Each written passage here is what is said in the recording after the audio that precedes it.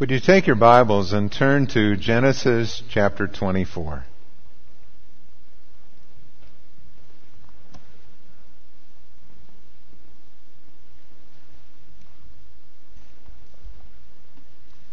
Today we're going to be finishing our study looking at the life of Abraham. This will be the last chapter that we look at. And then next week we're going to start a new series that will go along with our ABFs, our Adult Bible Fellowship, using the book Fearless by Max Lucado. And I'll be preaching a series of messages coming out of the Gospel of Matthew that go along with that. And then in the ABFs there'll be opportunity to discuss and talk about the material that you will have there as well. I think it's going to be a very good series. Again, it's interesting. I didn't think about this initially when it was planned that next Sunday is 9/11, the 10th anniversary of that. But it seems very appropriate to be starting a series on Fearless at a time such as that. So today we're going to look at chapter 24. It's a long chapter, and I'll refer to it as we go along. But I'd like to begin with prayer, and then we'll move into the text. Father, as we come before you today, we thank you for the life of Abraham. It has been a joy to walk with him through these pages of Scripture, and to see his struggles and to see his triumphs, to see how he grew in faith as he walked with you. But more than that, Lord, it has been such an encouragement to see your faithfulness in each and every situation. You are a God who leads, who loves, who cares for, who provides, who watches over your children. And Father, I pray that we would be faithful, just like Abraham, to walk with you day by day, to trust you in the circumstances and events of our lives, and to honor you as a people who love you, who believe in you, and who worship you with all their heart. We ask it in Jesus' name. Amen. A few years ago, there was a movie that came out that was called The Sweet Land. It was set in western Minnesota, Montevideo area, and it was in the days just after World War I. It was a story of a Norwegian bachelor who sent away for a mail-order bride. In this case, a mail-order bride that was coming from Germany, and it's a story of how they meet and connect and learn to love one another and live together. And when I, was reading this text, I thought about that movie, and I thought about, what a step of faith that would be. Can you imagine what it would be like to be a mail-order bride? Some of you, and to think, here's this guy that wants to marry me. I don't know a lot about him. Is this going to work? Are we going to really connect? Will he be a good man? Will he love me and care for me? I mean, that's a scary thing, isn't it? Maybe today the closest thing we have to that is when people connect on the internet, and they use eHarmony or other online services to check out the profile and find out, who's this person and is this going to work? Will this be a match? But even there, it's still a little scary, isn't it? A step of faith, a risk to take to see if this is going to be something that works out. Well, the story we're going to look at today is about Isaac and Rebekah. And it is a love story. It's a story of how they met and got married. But even more than that, it is a story about God's amazing providence and the continuation of the promise. Because here is this man, this child of the promise, and yet he was not married. And Abraham has concerns about that, as we shall see. He wants to see his son married, and he wants to see the promise continue. So let's take a look at the text. The story begins with a father's desire in verses 1 through 9. Abraham was now old and well advanced in years, and the Lord had blessed him in every way. And he said to the chief servant in his household, the one in charge of all that he had, "Put your hand under my thigh. I want you to swear by the Lord, the God of heaven, and the God of earth, that you will not get a wife for my son from the daughters of the Canaanites among whom I am living, but will go to my country and my own relatives and get a wife for my son Isaac." The servant asked him, "What if the woman is unwilling to come back with me to this land? Shall I then take your son back to the country you came from?" "Make sure that you do not take my son back there," Abraham said.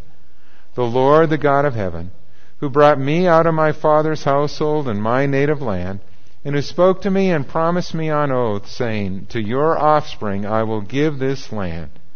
He will send his angel before you so that you can get a wife for my son from there. If the woman is unwilling to come back with you, then you will be released from this oath of mine. Only do not take my son back there. So the servant put his hand under the thigh of his master Abraham and swore an oath to him concerning this matter. Now let's go back and walk through that. Abraham is growing old, and his son Isaac is not yet married. And Abraham is concerned about the promise. I mean, how is this promise of a blessing to all people? How is this promise of nations coming from me going to be fulfilled if Isaac isn't married and if he doesn't start having children soon? You know, and some of you can relate to that. Maybe you are anxious grandparents or hopeful grandparents, and you have adult children who are now in their 20s and 30s, and you want them to be happily married and start a family. And you're thinking about that. You know, the years are going by. Maybe this is the time, you know, that they should start, and you're praying for them. Because all of us as parents have this desire to see our children want to get married and marry a godly woman or a godly man and to start a family and to enjoy life together. That was Abraham's desire here too as a father. And so Abraham sends his servant on a mission. He calls him in and he gives him this assignment. I want you to go back to the land of my fathers and find a wife for my son Isaac. And he made him swear an oath, and as was a custom apparently at that time, he had him put his hand under his thigh and take this oath. And there were two things that this servant was not to do. Number one, he was not to get a wife for my son from the daughters of the Canaanites. Isaac and his descendants were not to intermarry with the Canaanites in the land. That was something we will read about later, or that Esau did, and his wives were a source of anguish to Isaac and Rebekah. And the second thing that this servant was not to do was he was not to take Isaac back to his father's land. God had given them this land, the land of promise, and they were to remain there. And so he was to find this wife and bring her to Isaac. Well, the servant asked a question, a natural question. Well, what if she refuses to come back with me? I mean, what if I go and I tell her and I make this appeal and everything, and she just says no? And Abraham once again expresses his faith in God. And he says that God will send his angel before you. God will give you success. But if she refuses to come back, then you will be free from your oath. Now we need to understand when we look at a passage like this that it's not giving us a how-to on how to find a wife. You know, a step-by-step guide on how to do that. And that's not the intent here. But it is an example of faith, and that does apply to all of us. To wait patiently on the Lord and His timing, whether it is His provision of a husband or a wife, or whether it is a job that we're looking for, or whether it's waiting on wisdom for a decision and God to give the direction that we need. He wants us, just like Abraham, just like Isaac, to wait patiently and trust Him. Well, secondly, what we see in this text is a faithful servant in verses 10 to 27. Now, we don't know the name of this servant. It's not given here. It may have been Eliezer of Damascus, who is mentioned in Genesis 15 as the one who was in charge of Abraham's household. If it is Eliezer, it's a remarkable thing that this man who once was in line to inherit everything of Abraham's now is helping his son. And he's helping him to find a wife and to carry on the blessing. He is indeed a humble, faithful servant. And let's read what happens in verses 10 and following. Then the servant took 10 of his master's camels and left, taking with him all kinds of good things from his master. He set out for Aram Naharaim and made his way to the town of Nahor. He had the camels kneel down near the well outside the town. It was toward evening, the time when the women go out to draw water. And then he prayed, O Lord, God of my master Abraham, give me success today and show kindness to my master Abraham. See, I am standing beside this spring, and the daughters of the townspeople are coming out to draw water. May it be that when I say to a girl, 'Please let down your jar that I may have a drink,' and she says, 'Drink,' and I'll water your camels too. Let her be the one you have chosen for your servant Isaac. By this I will know that you have shown kindness to my master." And before he had finished praying, Rebekah came out with her jar on her shoulder. She was the daughter of Bethuel, son of Milcah, who was the wife of Abraham's brother Nahor. The girl was very beautiful, a virgin. No man had ever lain with her. And she went down to the spring, filled her jar, and came up again. The servant hurried to meet her and said, "Please give me a little water from your jar." "Drink, my lord," she said, and quickly lowered the jar to her hands and gave him a drink. And after she had given him a drink, she said, "I'll water your camels too, until they have finished drinking." So she quickly emptied her jar into the trough, ran back to the well to draw more water, and drew enough for all his camels. Without saying a word, the man watched her closely to learn whether or not the Lord had made his journey successful. And when the camels had finished drinking, the man took out a gold nose ring, weighing a beka, and 2 gold bracelets weighing 10 shekels. And then he asked, "Whose daughter are you? Please tell me, is there room in your father's house for us to spend the night?" And she answered, "I am the daughter of Bethuel, the son that Milcah bore to Nahor." And she added, "We have plenty of straw and fodder, as well as room for you to spend the night." And then the man bowed down and worshipped the Lord, saying, "Praise be to the Lord, the God of my master Abraham, who has not abandoned his kindness and faithfulness to my master. As for me, the Lord has led me on the journey to the house of my master's relatives." Again, here we have this faithful servant. And he decides on his plan of what he's going to do. The servant will take 10 camels, loaded with supplies and gifts, and an unknown number of servants will travel with him back to Mesopotamia. They're going to follow again the Fertile Crescent from Haran and southern Israel and follow that all the way around hundreds of miles back to Nahor's home. And as they travel, he's thinking the whole way, now how am I going to do this? I mean, how will I know who is the right girl? And so he has an idea. The servant prays and he asks God for guidance. It is a short, specific, and spontaneous prayer, but I'm sure he had been praying all along the way. And he asks God, and he says, "I will ask for a drink, and if she says, 'I will water your camels too,' then I will know that she is the one." The servant is also a man of faith. No doubt his faith had grown under Abraham, and he has learned from him. And so he puts this petition before the Lord, and he waits. Now the request that he is making for a young woman to also offer to water his camels is a pretty remarkable thing. That would be a very generous offer.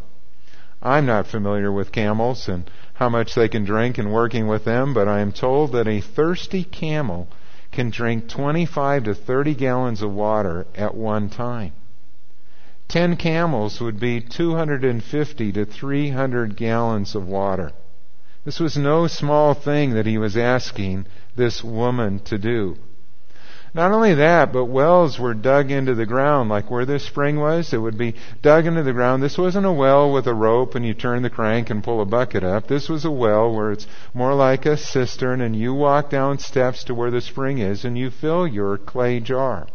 And this clay jar would hold somewhere between 2 and 3 gallons of water. That means if she was going to water all those camels, she would have to make somewhere between 80 and 100 trips down and back up again to put water in the trough. For a young woman to do that, she would have to be healthy and strong as well. And so here is this woman who comes out. Before he had even finished praying, Rebekah came out.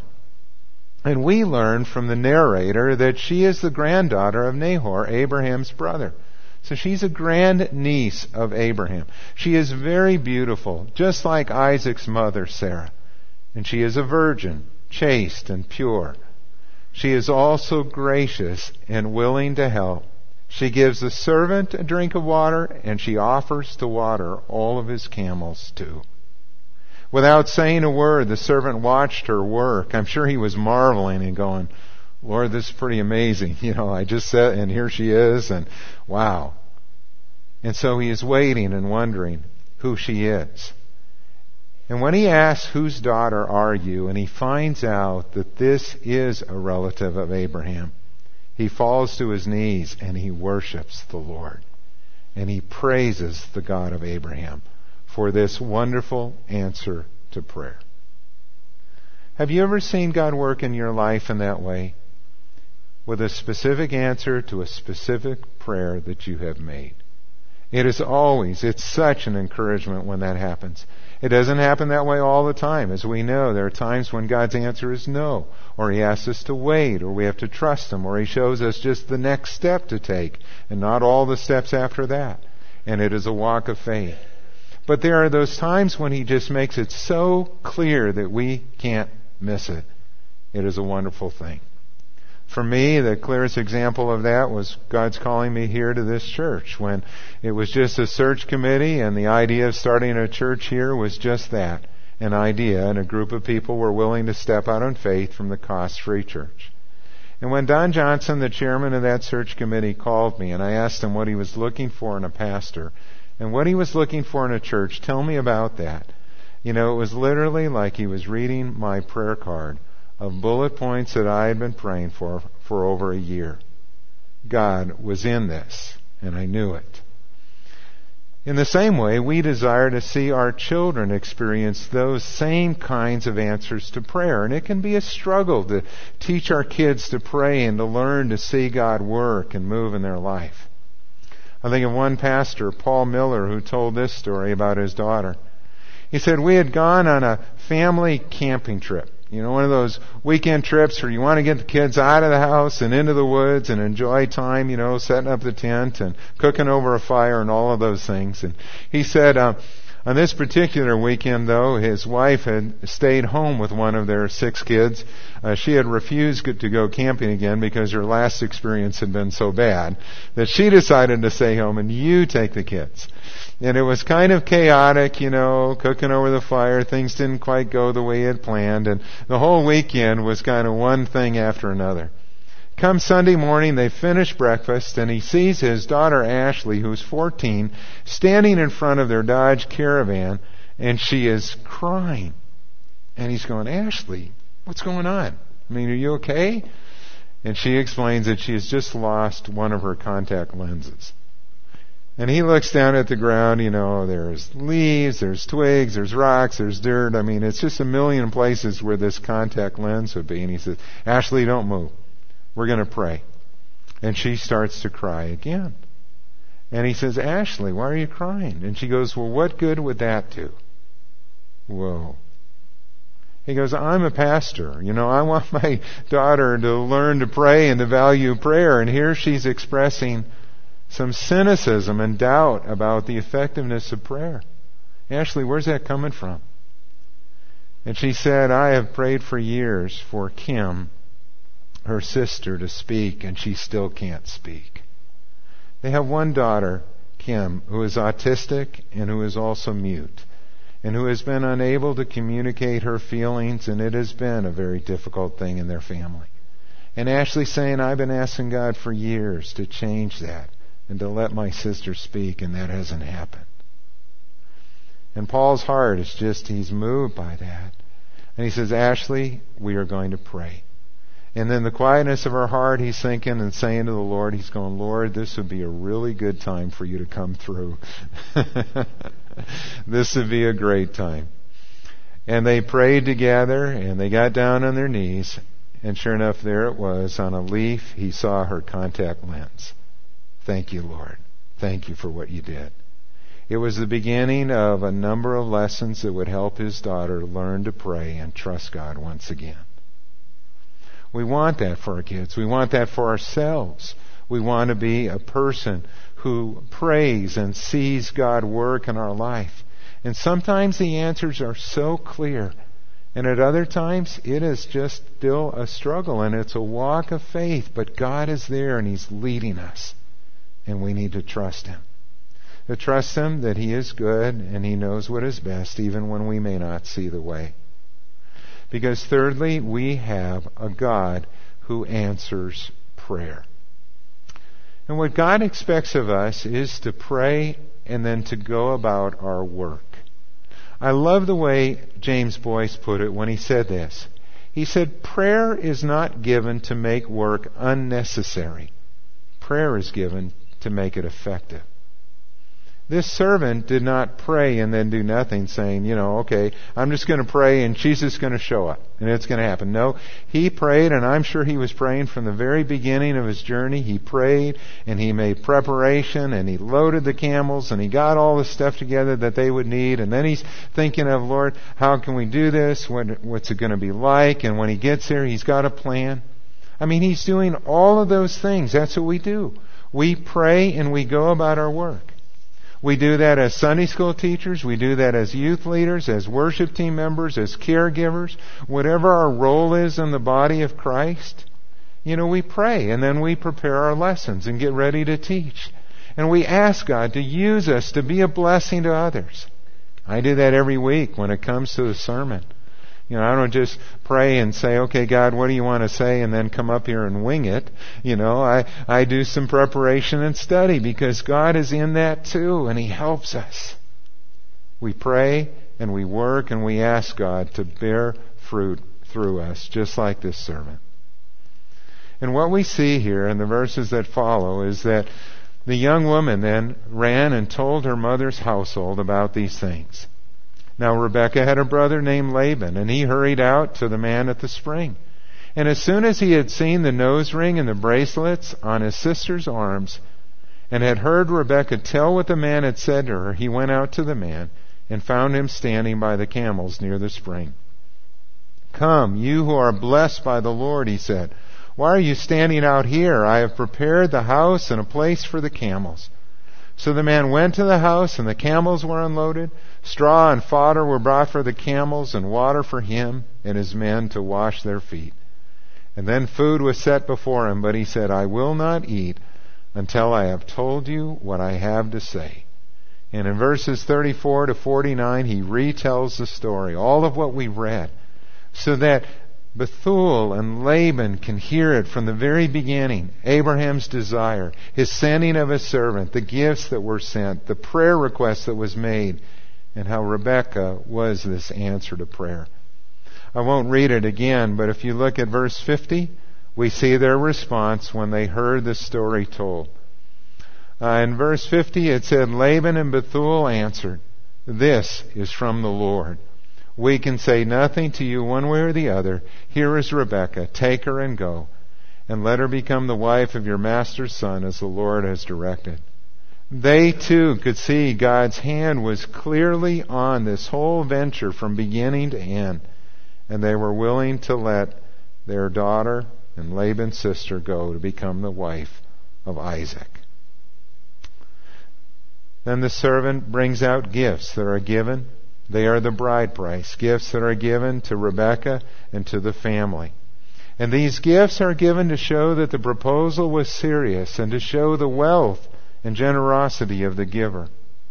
The family wanted them to stay for 10 days. Perhaps they wanted to hear more about Abraham and Isaac and what was going on there. But this servant was anxious to complete his assignment. And so he wanted to go right away, and the decision was left to Rebekah. And in verse 57 it says, Let's call the girl and ask her about it. So they called Rebekah and asked her, Will you go with this man? I will go, she said. Now think about that. I mean, that was an amazing step of faith too. She was being asked to travel across a great desert with a man she had just met to marry a man she did not know. And she could easily have wondered, what would Isaac look like? What will he be like? Is he a kind man? Is he a good man? Will he love me and provide for me? Her leaving her family would most likely be a permanent departure. She would never see her family again. You can understand why her parents would say, Could we have 10 days together to say goodbye? I mean, you can understand that. But the servant wanted to go, and Rebekah was willing. For Rebekah to do that was also a step of faith. And she would be a wonderful wife for Isaac because she was a woman of faith. And isn't that what we want for our sons and daughters? That they would walk with God and that they would marry a woman or a man who would also be a believer and who walk with God?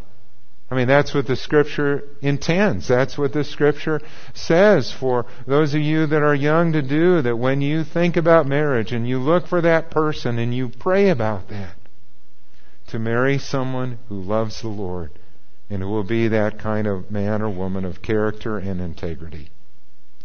Well, then finally what we see in this story, in the fourth point, is faith's joyous reward. We see how God answers their prayer. Let me read beginning in verse 59. So they sent their sister Rebekah on her way along with her nurse and Abraham's servant and his men. And they blessed Rebekah, and they said to her, Our sister, may you increase to thousands upon thousands, and may your offspring possess the gates of their enemies. It was basically the same blessing that had been given to Abraham and to Isaac in chapter 22.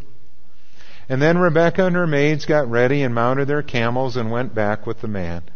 So the servant took Rebekah and left. And now Isaac had come from Beer Lahai Roi, for he was living in the Negev. And he went out to the field one evening to meditate. And as he looked up, he saw camels approaching. Rebekah also looked up and saw Isaac. She got down from her camel and asked the servant, Who is that man in the field coming to meet us? He is my master, the servant answered. So she took her veil and covered herself. And then the servant told Isaac all that he had done. And Isaac brought her into the tent of his mother Sarah, and he married Rebekah. And so she became his wife, and he loved her. And Isaac was comforted after his mother's death. Rebekah and her maids make the long journey back to Hebron. And all the while she is probably wondering again what this man will be like. Meanwhile, Isaac too is waiting and watching. I mean, he's wondering every day, is today going to be the day? And one evening, he goes out for a walk. And what we see here is really a picture that's really a classic love story. I mean, when they finally meet, it's like a classic love story ending. He's out in the field one evening, having his quiet time. He's going for a walk with God. The Scripture says he went out to meditate. And he looks up and he sees this caravan of camels coming toward him in the evening. She looks up and she sees Isaac in the distance, and she asks the servant, Who is that man who is walking toward us? And she gets down from her camel and covers her face with a veil. And can't you just picture it? I mean, here it is in the evening, out in the field. You can see the sun setting and their silhouettes kind of walking toward each other in the amber glow of the evening. I mean, it's just perfect for a movie, right? As they come together and they meet, and Isaac takes Rebekah to be his wife. And they live happily ever after. It's a beautiful ending to the story. But what is amazing about this story is that this isn't Hollywood. You know, this isn't fiction. This is a real life story. He marries her and he loves her. And they do live together. And life isn't always easy. And there are trials and difficulties that they will go through. But they are committed to one another. Who but God could do that in real life? You see, God still works in amazing ways. Whether it is finding a wife or a husband, or finding a job or a church, or seeing God provide for our needs when we ask Him specifically. God sees our faith, and He is there to answer our prayers. He asks us to trust Him each step of the way, even when we may not understand what He is doing. And God rewards our faith. He blesses those who trust Him and who delight in His Word and in His ways. Now I want to tell you a little bit about Abraham as we end. There is an epilogue here in chapter 25 and verses 1 to 11 that tells what happened to Abraham. Abraham would take a second wife after the death of Sarah, and he would have other sons who would become great nations. One of those is the nation of Midian.